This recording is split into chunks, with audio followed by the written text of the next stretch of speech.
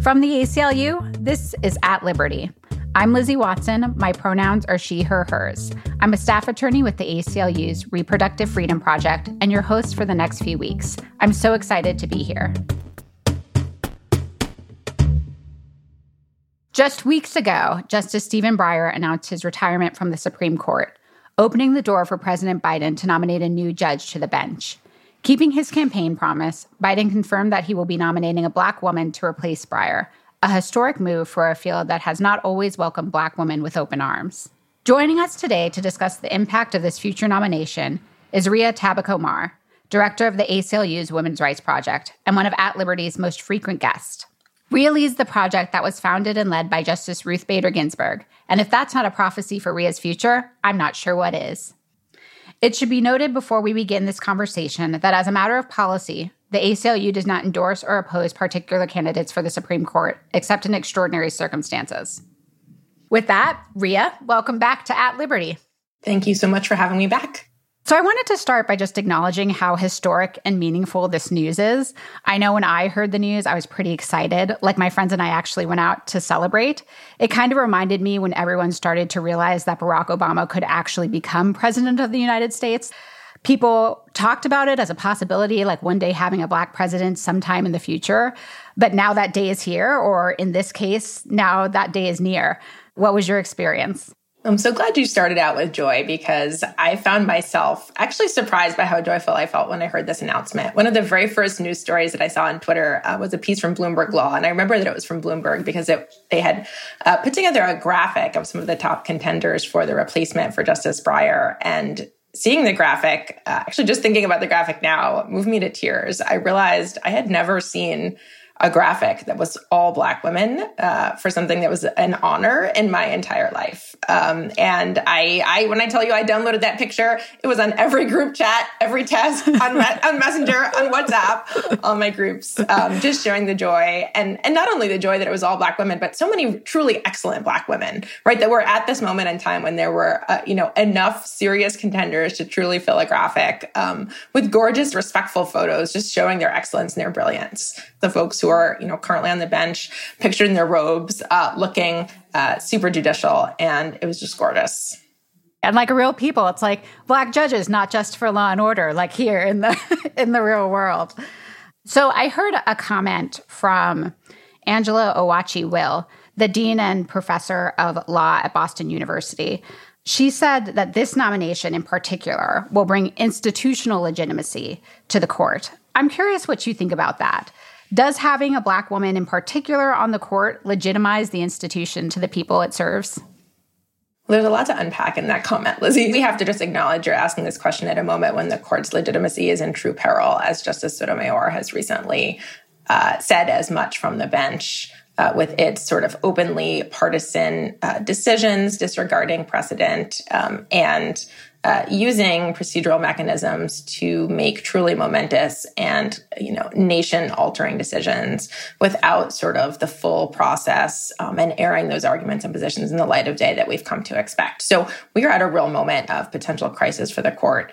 Can any single jurist alone survive the stench, to use Justice Sotomayor's words? I don't know. But is this an important and critical step anyway? Absolutely. I mean, Black women only make up 2% of the legal profession, which is a very small and distressing number. Yet at the same time, we've had 115 Supreme Court justices over the 200 years that we've had a Supreme Court. So I think we're due, by my math, for at least 2 Black women, overdue for at least 2 Black women, even if we were simply going to represent ourselves to the extent that we've been represented in the legal profession.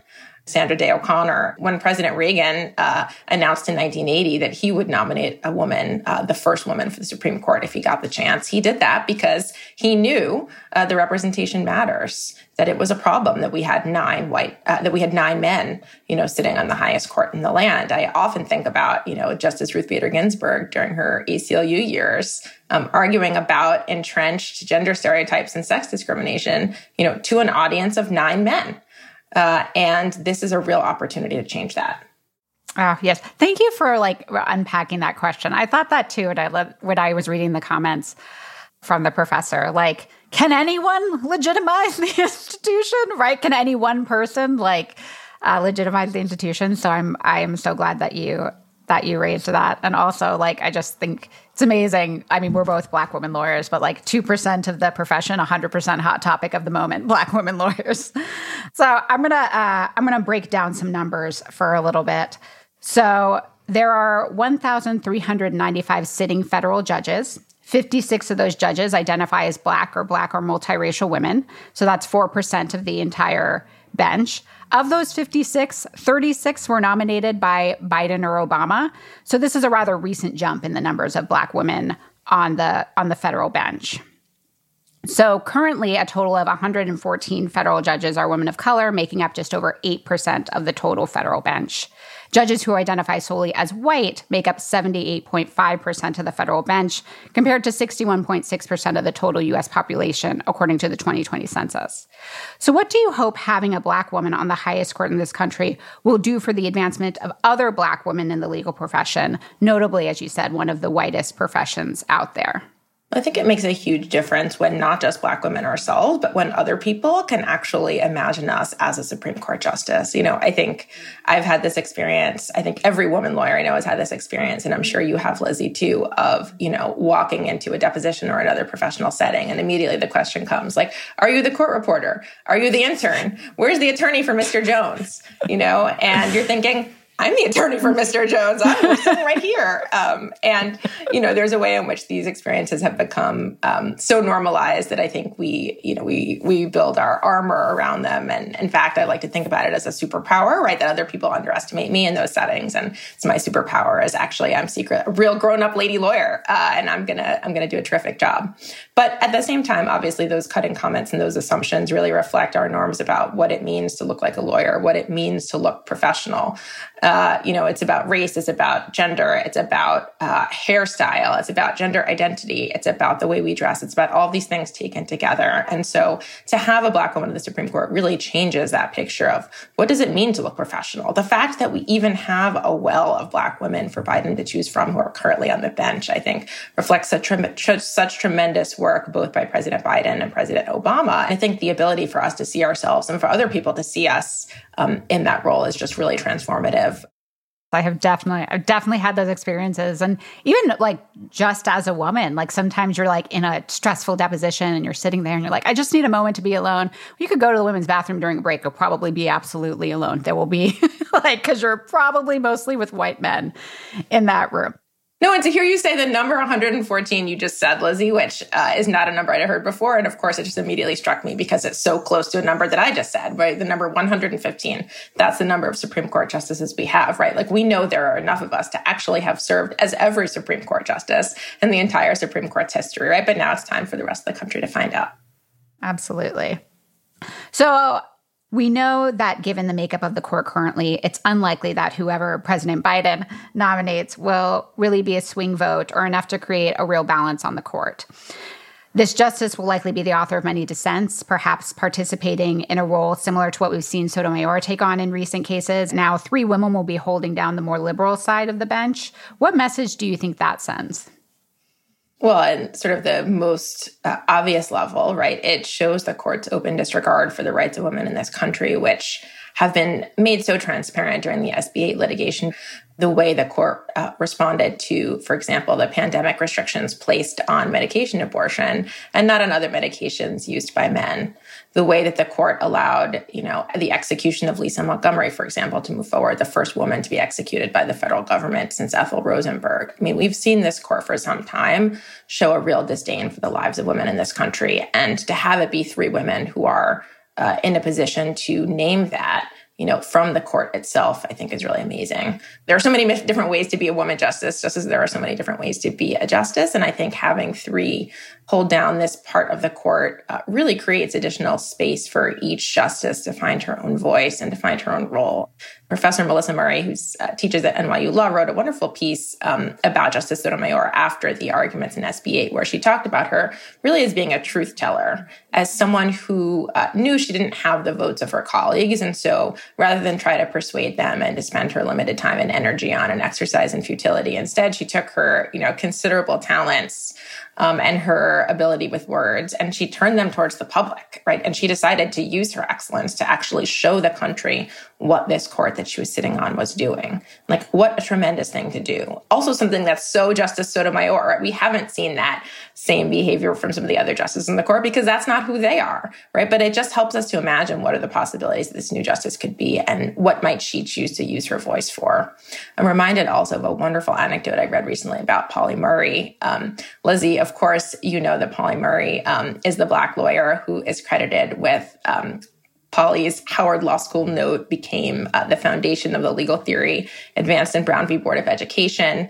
And that work also became the foundation of much of the sex discrimination work that Ruth Bader Ginsburg used during her ACLU years, even including Pauli Murray's name on the very first brief that then Ruth Bader Ginsburg filed with the Supreme Court. Anyway, in 1971, Pauli Murray wrote a letter to President Nixon offering up Pauli as a potential replacement for a recent Supreme Court vacancy that had just come open, and saying essentially, I'm sending in this application to, put to rest the notion that there's none of us out here who are qualified and who are available, because of course there was Pauli Murray, who at the time identified as a woman, though Pauli's gender identity is much more complex and today might be recognized as transgender. But the reason I think of Pauli Murray in this moment, Lizzie, is because something I read about Pauli Murray recently was thinking about civil rights work as a relay race. And the only question is, who are you going to take the baton from and who are you passing it off to? And I thought that was such a beautiful illustration when you think about the transformation of the Supreme Court over time, right? At this moment, to be sure, these three justices, these three women, will not have a majority vote. But this will not be the composition of the court forever, right? And that's the question, is where are we starting? And how will they leave the court, right, so that they will hand off the baton, hopefully, to future women, future Black women justices, who will be in a position to take that work and to build on it in a way where maybe they could command a majority. Yes, absolutely. Yeah. And I mean, as we know in this country, Supreme Court justices are there for quite some time, right? So even not just thinking of future nominees, but kind of the future of this nominee, right? I just wanted to highlight, because all of the different identities that people are able to bring to that work too, especially I think partially because of COVID and partially just because of where we are as a society now, talking or knowing about, Justice Sotomayor's diabetes and how she's bringing that kind of experience to what it is to live in a pandemic and what we need, how we should be thinking about public policy. So I think thinking about identity as expansively, right? As a woman, as a person of color, as, a person from an immigrant background, all these things that people are bringing and having a diversified bench generally, and also at the Supreme Court.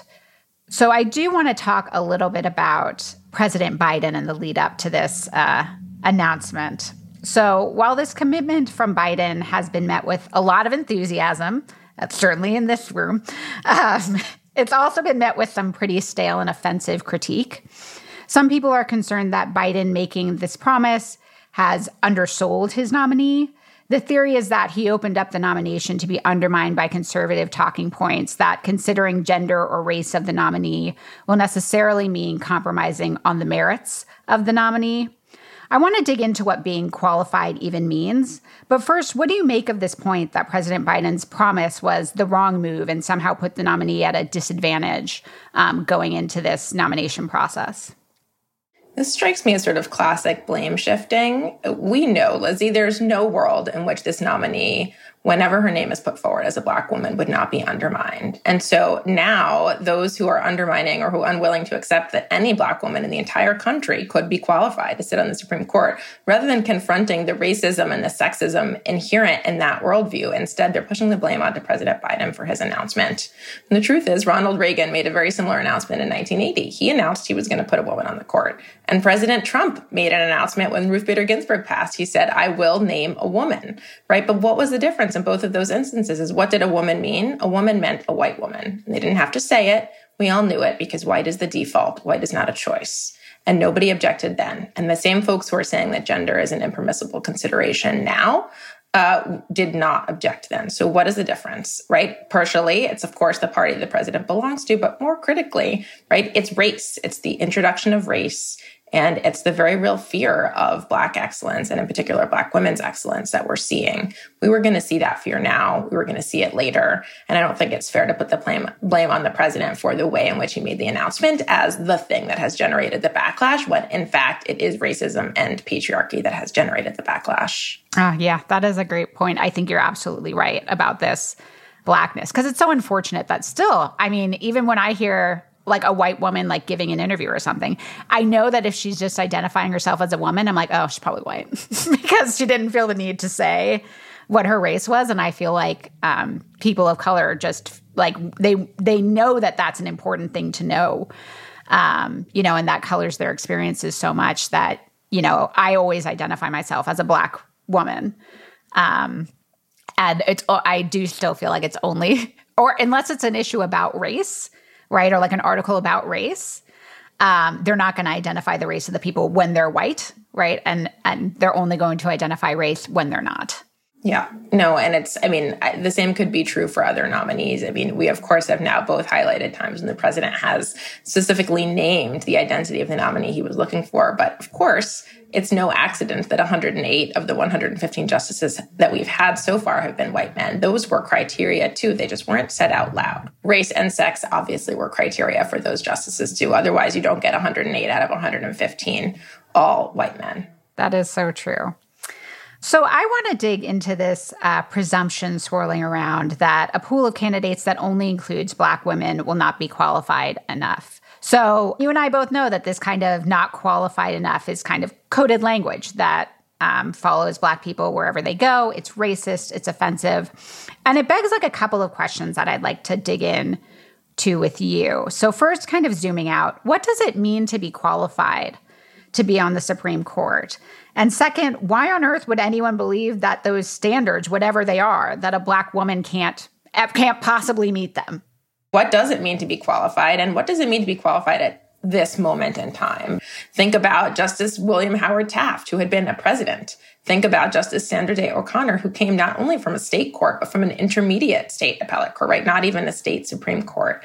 So historically, there were more paths that folks took that were all considered possible routes to the Supreme Court. There was sort of not one path. And what we've seen in the last few years, and particularly with the entrenchment of a conservative majority in the court, is a real focus on a very, very narrow set of credentials.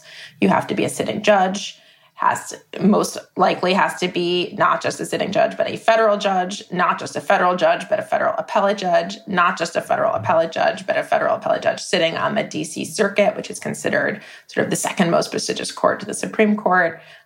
You must have clerked for a judge, but not just any judge. Again, we're looking for someone who's previously clerked in the Supreme Court. These are all, relatively new sort of credentials that have been considered required, and certainly have been true for the last, handful of nominees that have been confirmed, though not all, but much less so when you look back in history. And particularly if you think about the other women or people of color who've been nominated, who, of course, had less access to those kinds of opportunities in the first place.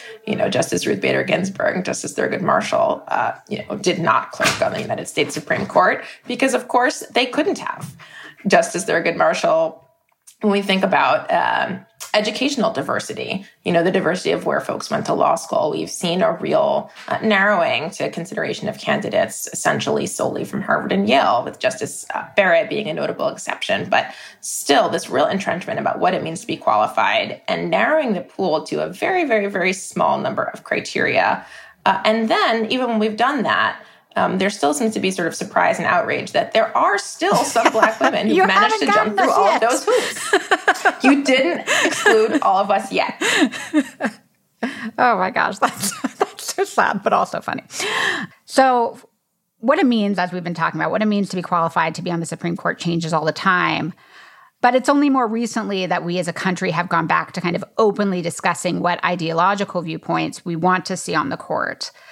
So what makes someone qualified is subjective. But do you think that this kind of ideological kind of what you did in law school, where you're coming from, whether you were part of the Federalist Society, do you think those are things that we should be openly discussing? Or do you think that we should be more looking for these kind of more neutral candidates to be on the court?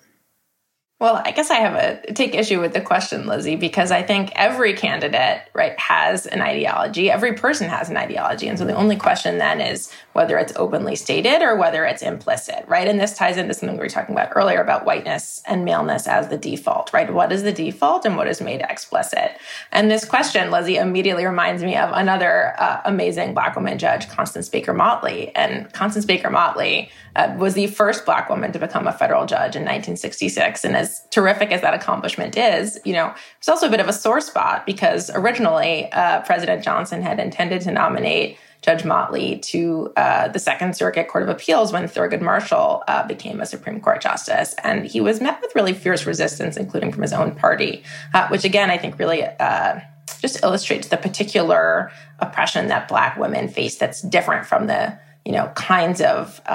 kinds of opposition that Black men face or that white women face. This very particular ire that's directed at Black women and reserved for Black women was reserved for Judge Motley, and instead of nominating her for the Second Circuit, he nominated her for the Southern District of New York, still, a highly prestigious federal district court, but a far cry from the Second Circuit. And even then, the ABA declined to give her their highly qualified rating because they said she didn't have enough trial experience. Now, bear with me when you consider that Judge Motley had argued 10 cases in front of the United States Supreme Court and was one of the architects behind Brown v. Board of Education.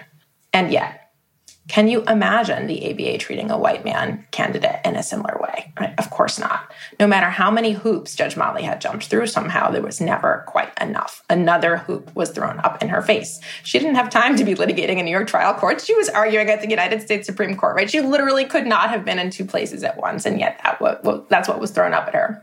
And then, of course, as soon as Judge Motley was confirmed, we saw litigants begin to complain when their cases were assigned to her and suggesting that she couldn't be objective if the case involved discrimination, and even going so far as to ask her to recuse herself from those cases. And Judge Motley wrote what is still today one of my favorite statements. And I should just say, it's rare for judges to explain why they do or don't grant recusal requests, but I think Judge Motley felt, and rightly, I think, that it was important to explain herself. And what she said was, look, of course I have a perspective by virtue of having been a woman and by virtue of having, been an attorney who represented plaintiffs in civil rights cases. However, if having a sex is a disqualification for deciding sex discrimination cases, then no judge in this court could hear them because every judge has a sex, of course, right? Every judge has a sex, every judge has a race, every judge has these personal characteristics and has professional experience that's shaped the perspective they bring to the bench. And the only difference, of course, is that one perspective is considered, default or neutral, and another perspective is considered skewed. All of us have lived experiences, have professional experiences that we bring to who we are. And given that that's the case, I think it's better to be open about it and to treat all candidates with the same degree of sort of, curiosity or investigation that we currently seem to reserve only for those who are not the default.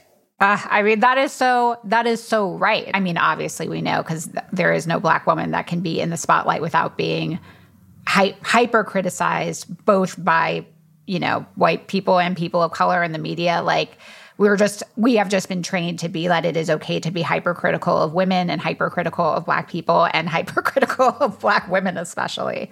So I noticed on the day Justice Breyer announced, there was a headline in the New York Times that read, "Black women struggle to reach the elite class of potential Supreme Court nominees." I read the New York Times every day, so I checked the Times the next day. The headline was changed to, "Black women face barriers in reaching the elite class of potential Supreme Court nominees."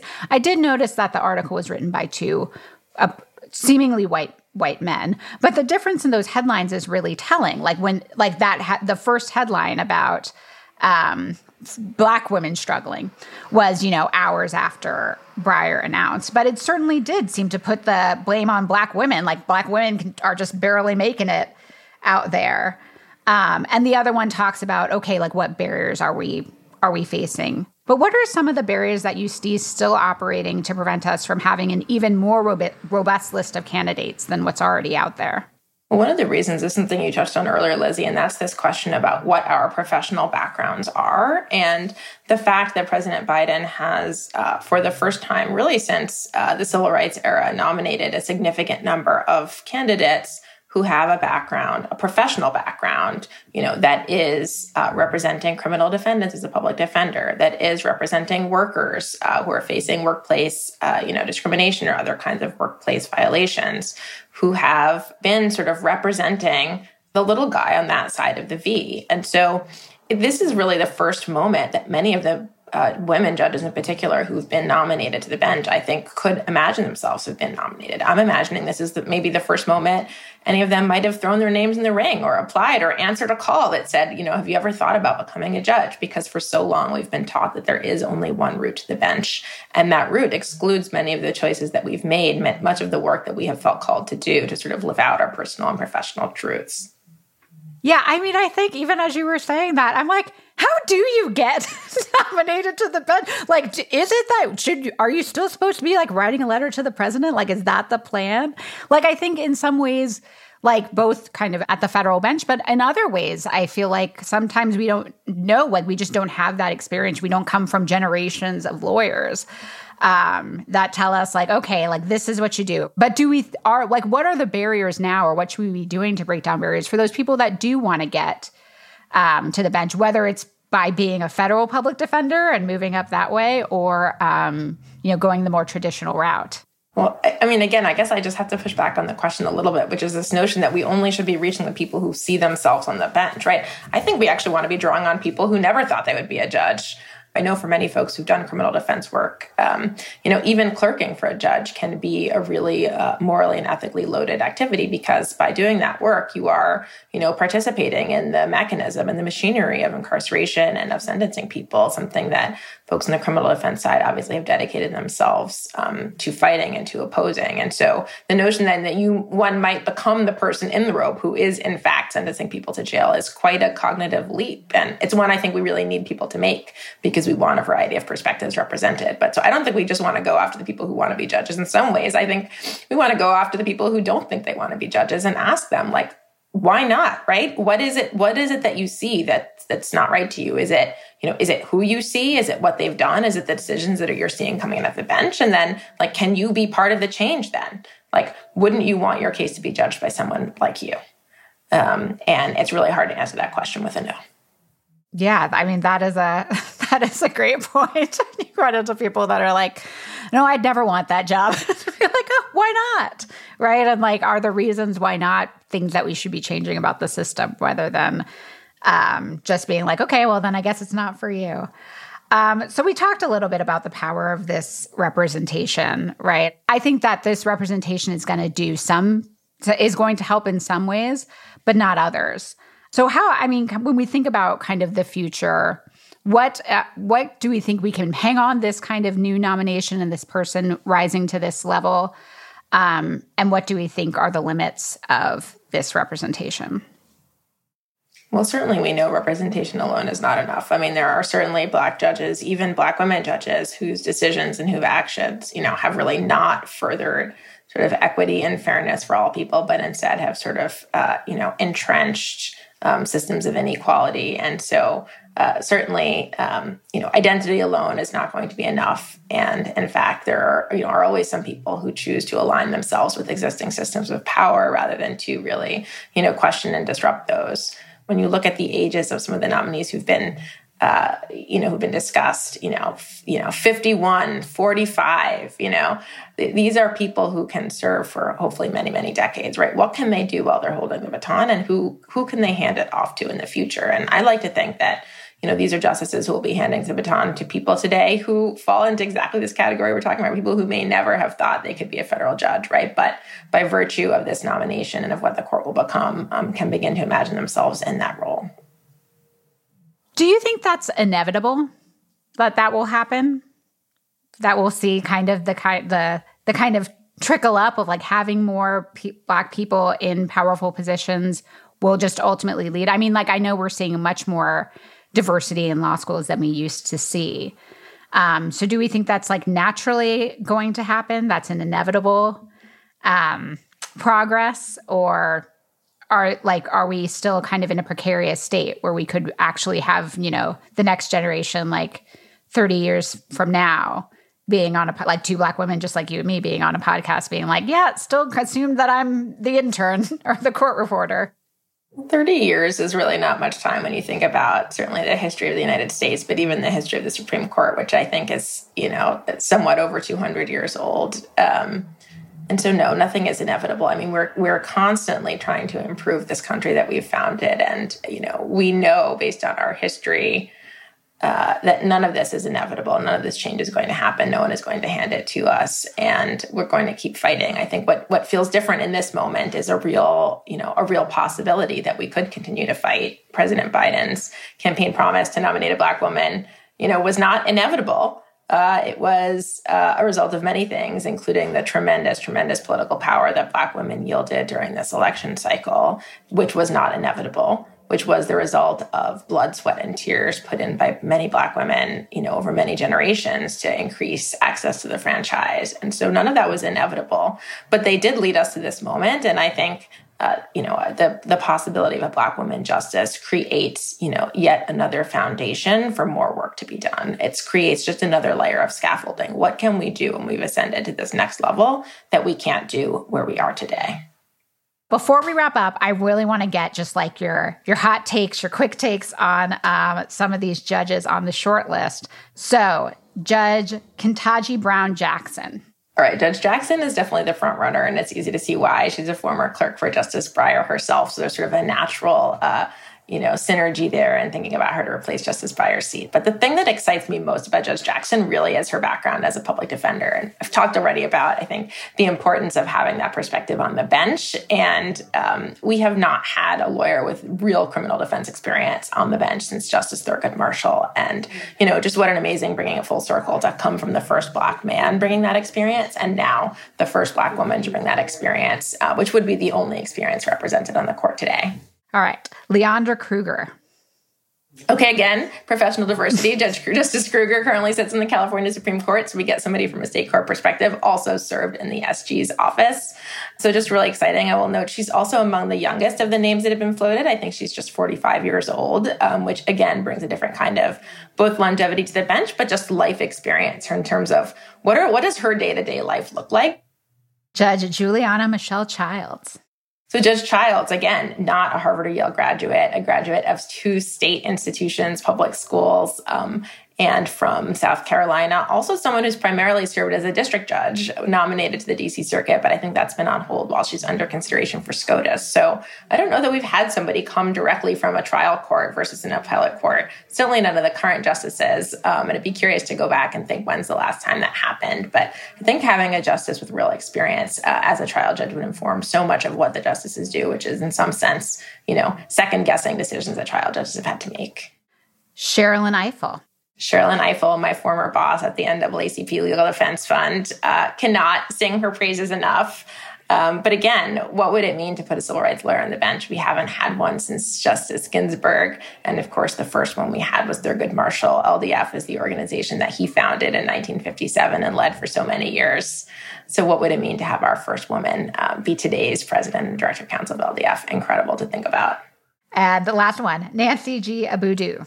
Okay, I know I said the LDF candidates were my favorite, but I have to hold a spot in my heart for the former legal director of the ACLU of Florida, Nancy Abudu. The thing about her, I think that would be so incredible is her background as a voting rights lawyer, both with the National ACLU and then with the ACLU of Florida at a time when our democracy feels so precarious. And we've seen President Biden choose voting rights lawyers for some lower courts. Let's bring some of that energy to the Supreme Court. Thank you so much for engaging in that, Ria. I just feel like everyone wants to know, your take, right? And obviously, we have a lot more work to do to get Black women into more positions of power and more people generally of diverse backgrounds onto the federal bench. And I'm so grateful that you're thinking about this and to talk with you about this and to really celebrate this moment in our history. It's been incredible to take time out of my day to celebrate so much joy and so much excellence among Black women. So thank you for having me. Thanks so much for listening. If you enjoyed this conversation, please be sure to subscribe to At Liberty wherever you get your podcast and rate and review the show. We really appreciate your feedback. Until next week, try to walk on the sunny side of the street.